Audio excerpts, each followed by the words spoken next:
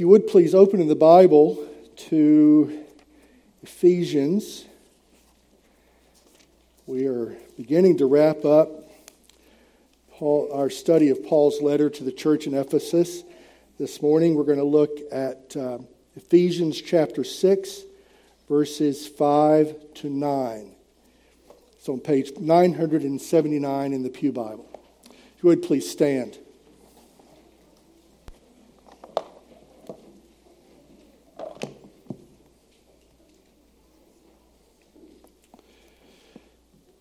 Paul writes to the church in Ephesus, "Bondservants, obey your earthly masters with fear and trembling, with a sincere heart, as you would Christ, not by the way of eye service as people pleasers, but as bondservants of Christ, doing the will of God from the heart, rendering service with a good will as to the Lord and not to man, knowing that whatever good anyone does, this he will receive back from the Lord, whether he is a bondservant or is free.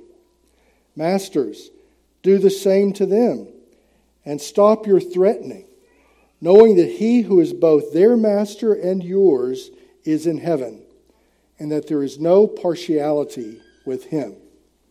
The word of the Lord. Let's pray.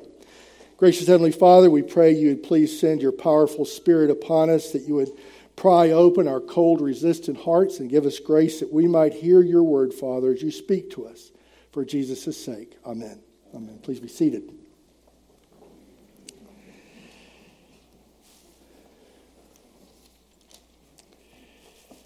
If you don't mind, keep your Bibles open, if you have them open, to Ephesians chapter 6. I'll be making reference to that passage several times, and it'd be good if you had it there to see that I'm not making it up. This is actually God's word to us, and it's His message, not mine, that's really important.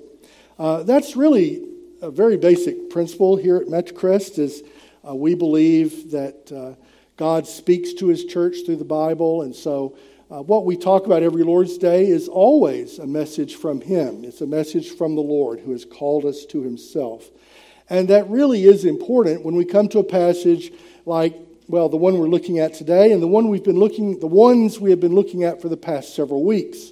All through Ephesians chapter 5, Paul is developing this theme about walking in love, and he defines a little bit generally about what that means, and then he proceeds to give his apostolic word through a lot of different relationship situations, some of which are a little touchy. These are not necessarily topics I would want to talk about, but these are the topics in the book of Ephesians that Paul wanted to talk about. So he's setting the agenda here. He's the one who's walking us through these topics.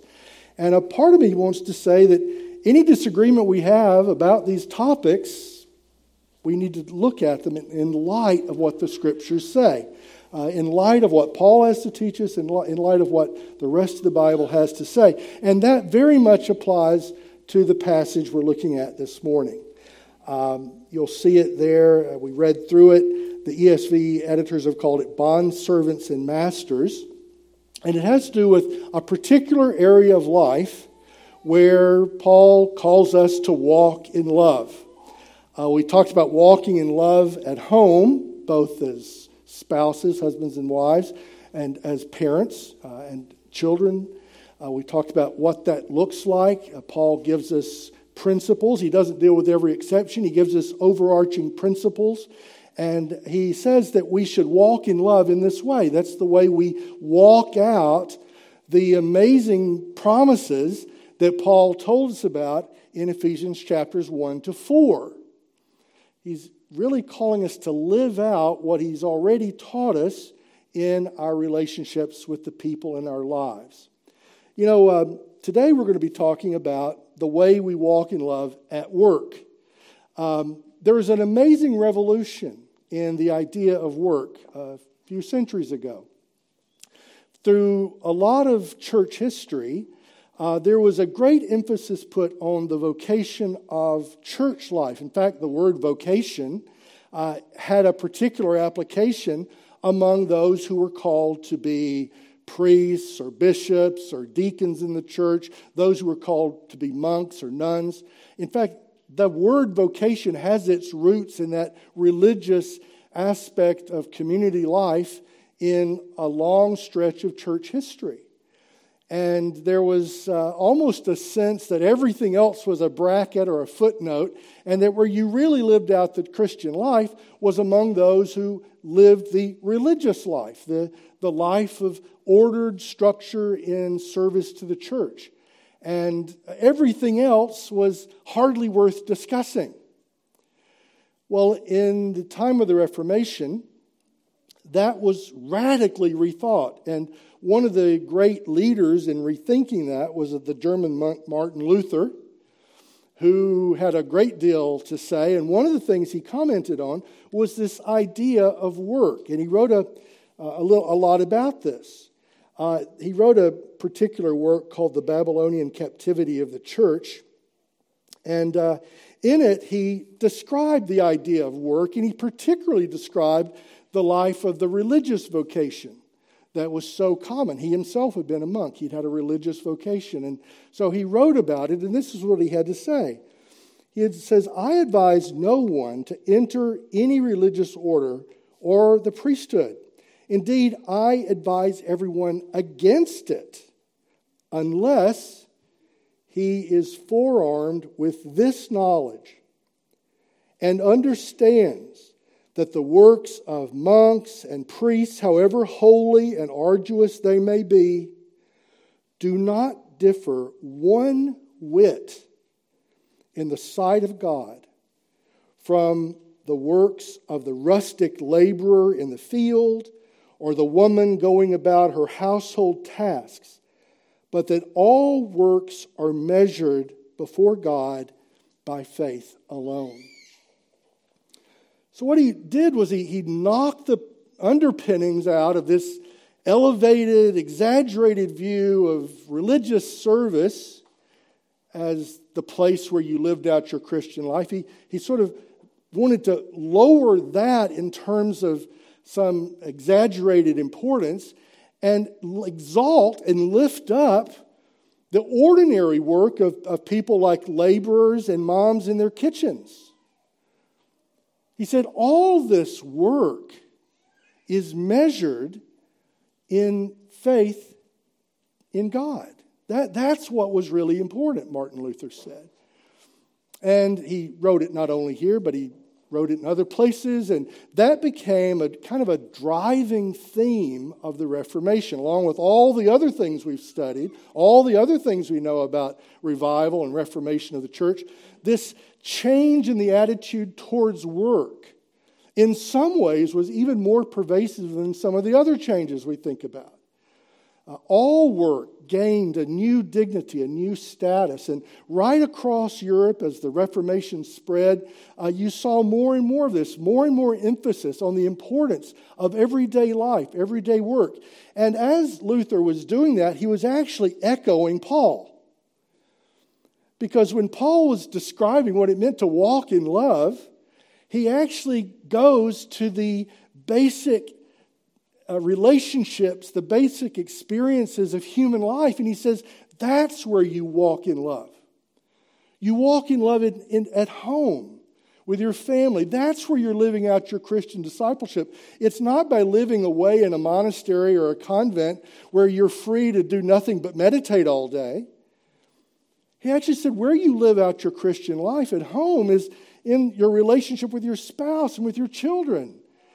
In your relationships with other human beings, that's where you live out your relationship at home. It's in this very ordinary, matter-of-fact way. And yes, there may be those who spend time in special vocations for a season or because of a calling. But Paul said, don't do that unless you're clear that that work is no more precious to the Lord, no more important to the Lord than the mom cleaning up the kitchen dishes and the family joining in to help.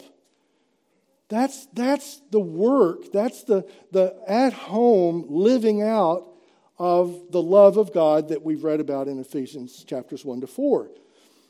And now he moves on to another area of ordinary day-to-day life. And then this is another thing that I suspect probably 100% of us understand. It has to do with walking in love at that place where you spend most of your time every week when you're not asleep. It's called work. And just as Martin Luther had emphasized the holiness of the work of moms at home or rustic workers in the field, I believe that what he's giving us here is an important, essential word for us as we live out our life in Christ at work. Now, I want to draw your attention to one thing. Chapter 6, verse 5 in this translation begins bondservants. I'll say more about that in a moment. But many translations use the word slaves. And in fact, the King James Version, which I was raised on, refers to slaves. It's a common translation of the Greek word that lies behind this. I want to say a word about slavery. Some of you will have seen in the Dallas Morning News for this morning, it says modern slavery exists. Slavery is a thing today. And there's a lengthy article describing the ongoing reality of people who are enslaved today. It is a continuing issue in the life of the world. And many people are so offended by the idea of slavery that they won't listen to what Paul has to say. The logic sometimes goes, and you'll bump into this in many other translations, but the logic goes, if Paul wouldn't take a stand against slavery, then I'm not going to listen to Paul. And there are more than a few people who use that criticism to dismiss other things Paul has to say. He didn't take a stand on this issue. And of course, here in 2022, whether we're talking about continuing slavery today or slavery in the past, it riles us. It disturbs us. I mean, for me, as a young man, grew up in Mississippi in the Deep South, I immediately think of chattel slavery in the 1800s that our country fought a war over. And that's what is called to my mind when we think of slavery. And there are a lot of people who, for that very reason, can't really listen to what Paul has to say. Well, that's too bad. Because actually what Paul has to say has deep relevance to us today. This side of the war against slavery and this side of the ongoing commitment to eradicate slavery, this actually is a timely word for us just as much today as ever. One little thing I'll mention about the Reformation. Along with Martin Luther's radical change in the idea of what work means generally, along at the same time, there was another guy elsewhere in Europe, a French speaker named John Calvin. And John Calvin preached and taught the scriptures and theology in the city of Geneva. He had a wide-ranging career of leading a huge Bible study, in fact, a huge series of Bible studies.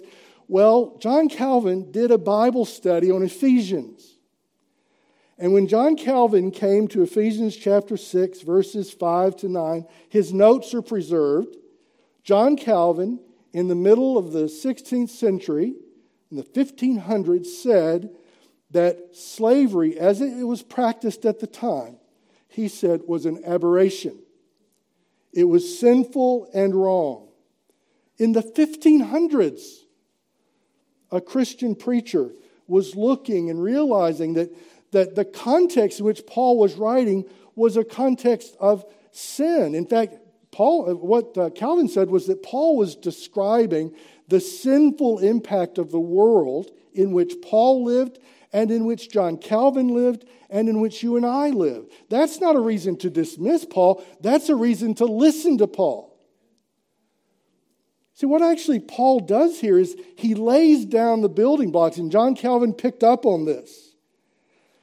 What Paul was doing was laying down the building blocks, the relational building blocks that led to the abolition of slavery. It was men and women who were shaped by the Scriptures, who were relationally attuned with the Scriptures, who over time led the end of slavery. One of my great heroes is a man named William Wilberforce. And among English-speaking Christians, Wilberforce stands out. He was actually a century or two after John Calvin. He lived in England. He was a member of Parliament. And William Wilberforce was shaped by not only Christian piety, but specifically by evangelical Christianity. John Newton, who wrote Amazing Grace that we all know. Well, John Newton, who was himself a former slave trader, had been brought to a place where he saw that slavery was a sinful human device that should be ended. Well, John Newton taught William Wilberforce through their friendship, and Wilberforce became an opponent of slavery in the British Empire. And every year, as a member of Parliament, every year William Wilberforce would stand up and introduce a bill in Parliament to end slavery. And over and over and over again, because of the sinful situation in his day, it was defeated again and again and again and again and again, until finally, at the end of William Wilberforce's career, not long before he died, Parliament passed a bill that ended slavery in the British Empire in the early 1800s. It ended it in the British Empire. That was an evangelical Christian shaped by what the Scriptures teach. So what Paul is describing here, brothers and sisters, if you're opposed to slavery, is not a reason to dismiss him. It's a reason to listen carefully to what he has to say about this fundamental relationship, this fundamental experience that all of us have, this idea of work. Because what he lays down here will help us to better understand how we actually live out our Christian life in the real world, the sinful world where we live as well. So I hope we're all listening together to what Paul has to say about work. Now, unless you happen to be independently wealthy, or unless you happen to be retired, tomorrow you're probably going to put on your adult clothes and go to work. Right? We all do that. We all go to work somewhere. We all know what it's like to work. And Paul is here describing what this work relationship looks like. Now, he uses the word in chapter 6, verse 5, bondservants. I told you I'd like to look at that word. A bit further along, if you look further down, in verse 9, he uses the word master. Those words may sound a little old-fashioned to us. Bond servant, that's a translation of a particular Greek word, and master is a translation of a particular Greek word. The translator's trying to bring these Greek words written down a long time ago into our time frame, and so they use these words to translate them. If you look on page number 8, you'll actually see a Greek translation of the Bible. Look down at chapter 6, verses 5 to 9, in Greek, at the bottom of the page on page 8. You'll notice verse 5, it's highlighted there for you. It says, oi douloi. And look a little further down at verse 9, kai oi kurioi. Now, Colton and I are going to have an exam tomorrow. As part of our work day tomorrow, Colton Huckabee and I are going to be taking an exam in Greek 1. Our first exam. And in fact, lesson 1 at Greek at Reformed Theological Seminary, Dallas, taught me both of these words, douloi and kurioi. Douloi, as any Greek 1 student can tell you, means several things in English. It does mean slave, it does mean bondservant, but it also means servant. Back tomorrow, our teacher said we could put down either slave or servant, and it'll be counted correct. And the word translated master can be translated master, but you know the way we usually know the word kurioi? It's accompanied with a the, or the word ha, H or O with a breathing mark on it, which means the Lord. Ha kurio. That's where we get the idea of the Lord. And that's one of the translations. When you've got it with the article, kurio refers to Jesus or to God as he's described in the Old Testament. The Lord, for a believing person, is the Lord God. But without that singular article, or with the plural article, as we see here today, kurioi was just another Greek word that meant the person in charge. So if you were a field worker and your boss tells you to do something, you're dealing with your kurioi. He was your master. He was the person who told you what to do. And similarly, in the system of the day, the person who took instructions, the person who takes direction, is the idea of the Greek word here, which we see embedded to this day, was douloi. So what really Paul is describing is not limited to one social structure or one economic system. In Paul's day, there were literally slaves, and Paul was talking to literally slaves. And there were masters who were literally slave masters. So that his context included that. But it wasn't just that. He was talking to a situation, a system that included all kinds of human relationships.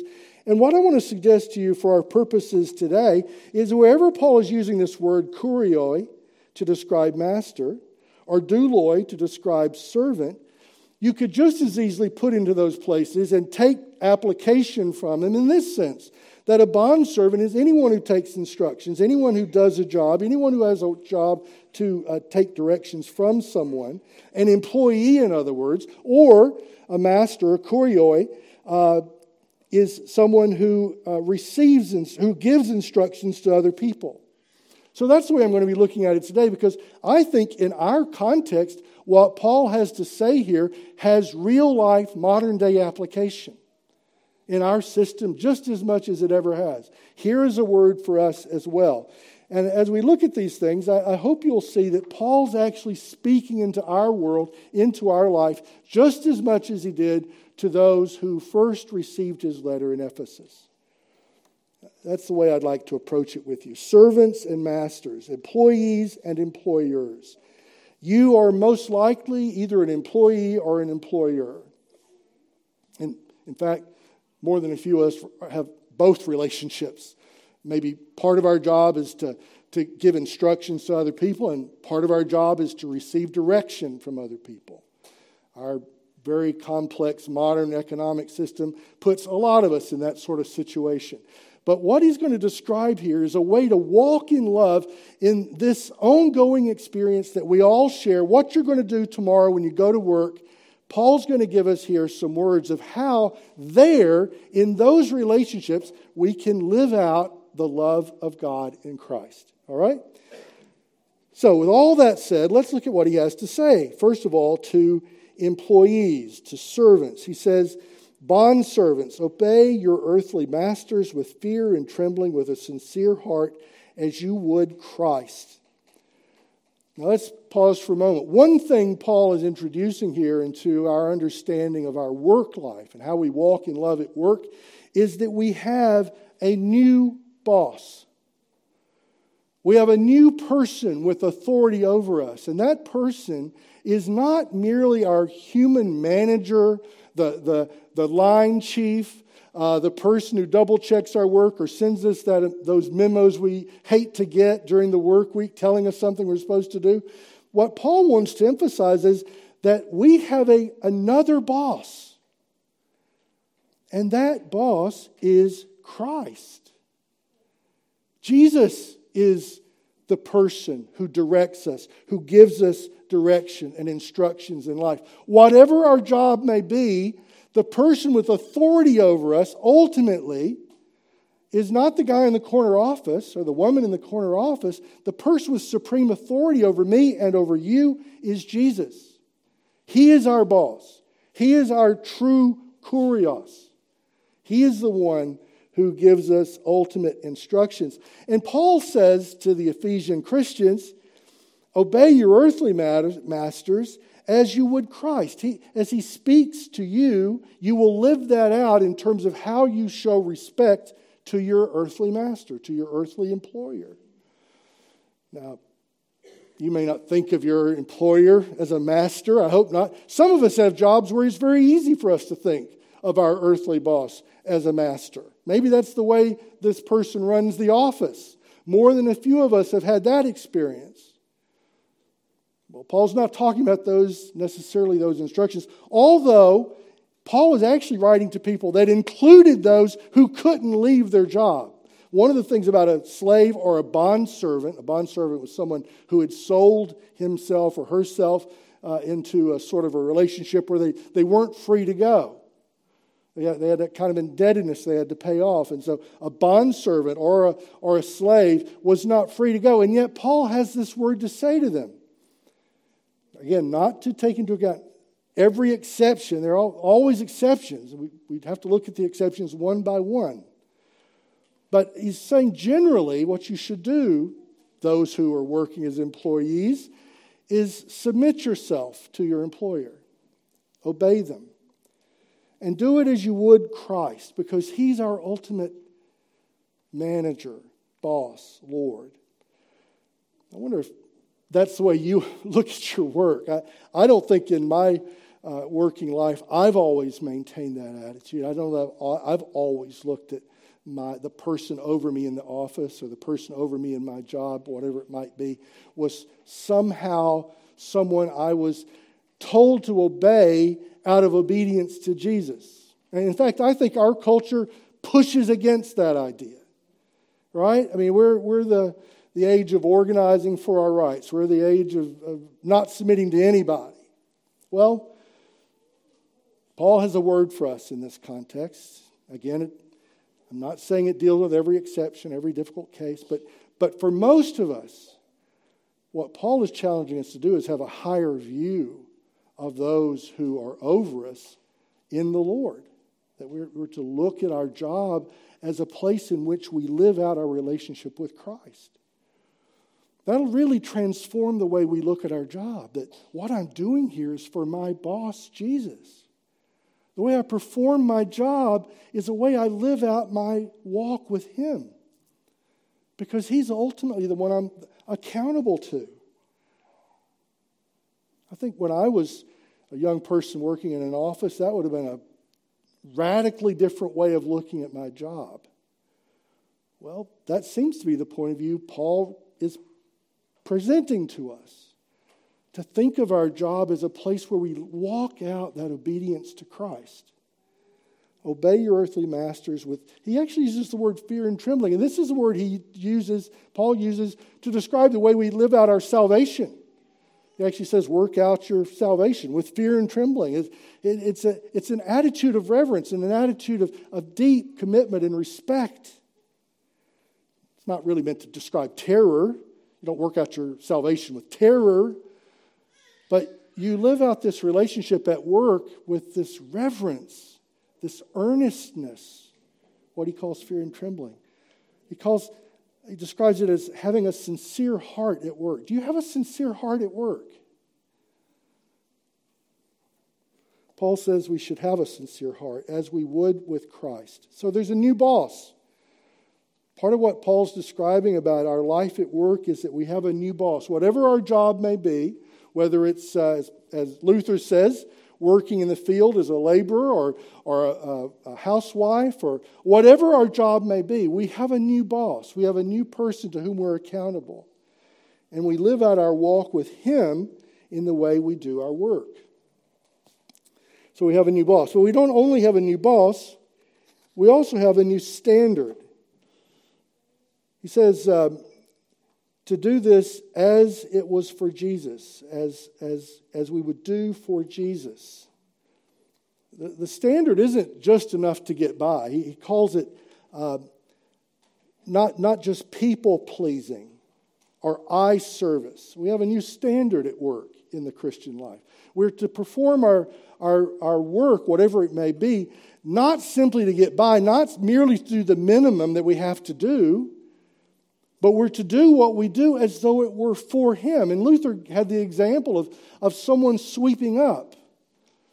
And he said, sweep up as for the Lord.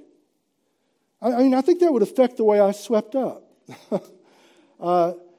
Not just enough to the bare minimum, not just enough to, satisfy whoever happened to be looking over my shoulder. I think that's probably the way I, in my youth especially, approached work, is the minimum I could get away with.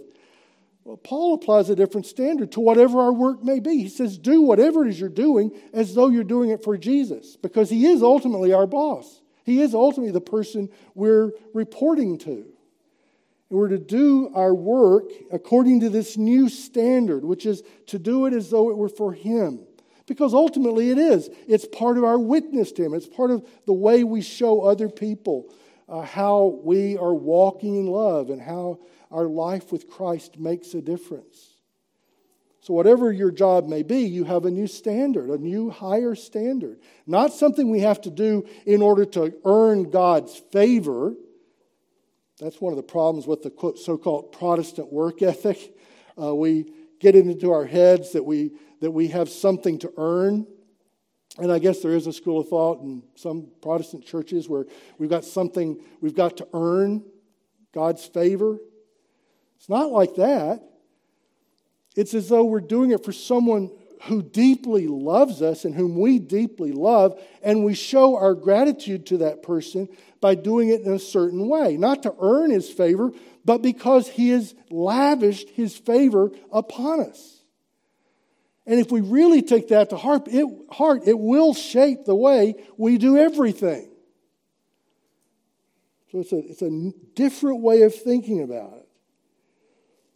And Paul says, not only do we have a new boss and a new standard, but we actually have a new reward, a new incentive. I think in a lot of my work life, I always had a raise in view, right? I wanted to do a good job because it might translate into more money for me. Well, that's not a bad motive, but it's not the motive that Paul is describing. Paul in verse 8 describes a radically different motive, a radically different reward. He says, verse 8, knowing that whatever good anyone does, this he will receive back from the Lord, whether he is a bondservant or is free. In other words, the ultimate reward for the work we do is not a raise. It's not even necessarily the pleasure of our manager, employer, boss, master. Ultimately, what we're aiming to do is to do it in a way that it pleases the one who has given Himself for us. Out of gratitude to Him, we want to do those things which bring glory to Him. And so He will be the rewarder of what we do. Whether our earthly managers or masters or bosses see it and approve of it or not, God will reward those who seek to do their work in light of what Jesus has done for them. So what Paul is describing about the workplace is a radically different way of looking at the workplace. It exalts all kind of work, which is exciting and revolutionary if you think about it, but it also brings these new ways of thinking about the work we're doing, that we're doing it as for Him, that we're doing it to seek the pleasure that we bring Him, the glory that we bring Him. That becomes the motive for what we do at work. And I really encourage you to think about that this week at work. As you go about doing whatever it is you've been given to do, think about it that way. Think about your employment as the context in which you're giving witness to the Jesus you say you love. It's at work. Walking in love there at work. And so Paul brings this challenging word. It is a challenging word to the employee. It's saying to everyone who takes directions from anyone else, this is what your work should be about, whether you're a master or a bondservant, a free person or a person who's working for others. This is a word for all of you. So it is a challenging word. It's meant to be. And then in verse 9, he does something else. He turns from talking to those who take direction to those who give direction. Look what he says in verse 9. And we see this pattern throughout Paul's words here in Ephesians. He says, "Masters, do the same to them." We've seen this before. Paul will lay out the description of a demanding task that he gives to one half of an equation. And then he turns to the other side of the equation. He says, "Now you do this demanding task." And in this case, what he says is, "Masters, you do exactly what I just said that employees should do. You employers, you do exactly the same thing in your way that they're called to do in their way. Do the same." It's interesting that he reduces a whole lot of words to a simple sentence. You do the same. The whole category of people, the top of the food chain in his society, he said, "Now you do what I just said for all the employees and the bondservants and even the slaves to do." You approach from that same viewpoint. And you know, when Paul said it, that was not a particularly controversial thing to say. I don't think there were a lot of people who would have taken issue with the idea of employees work hard.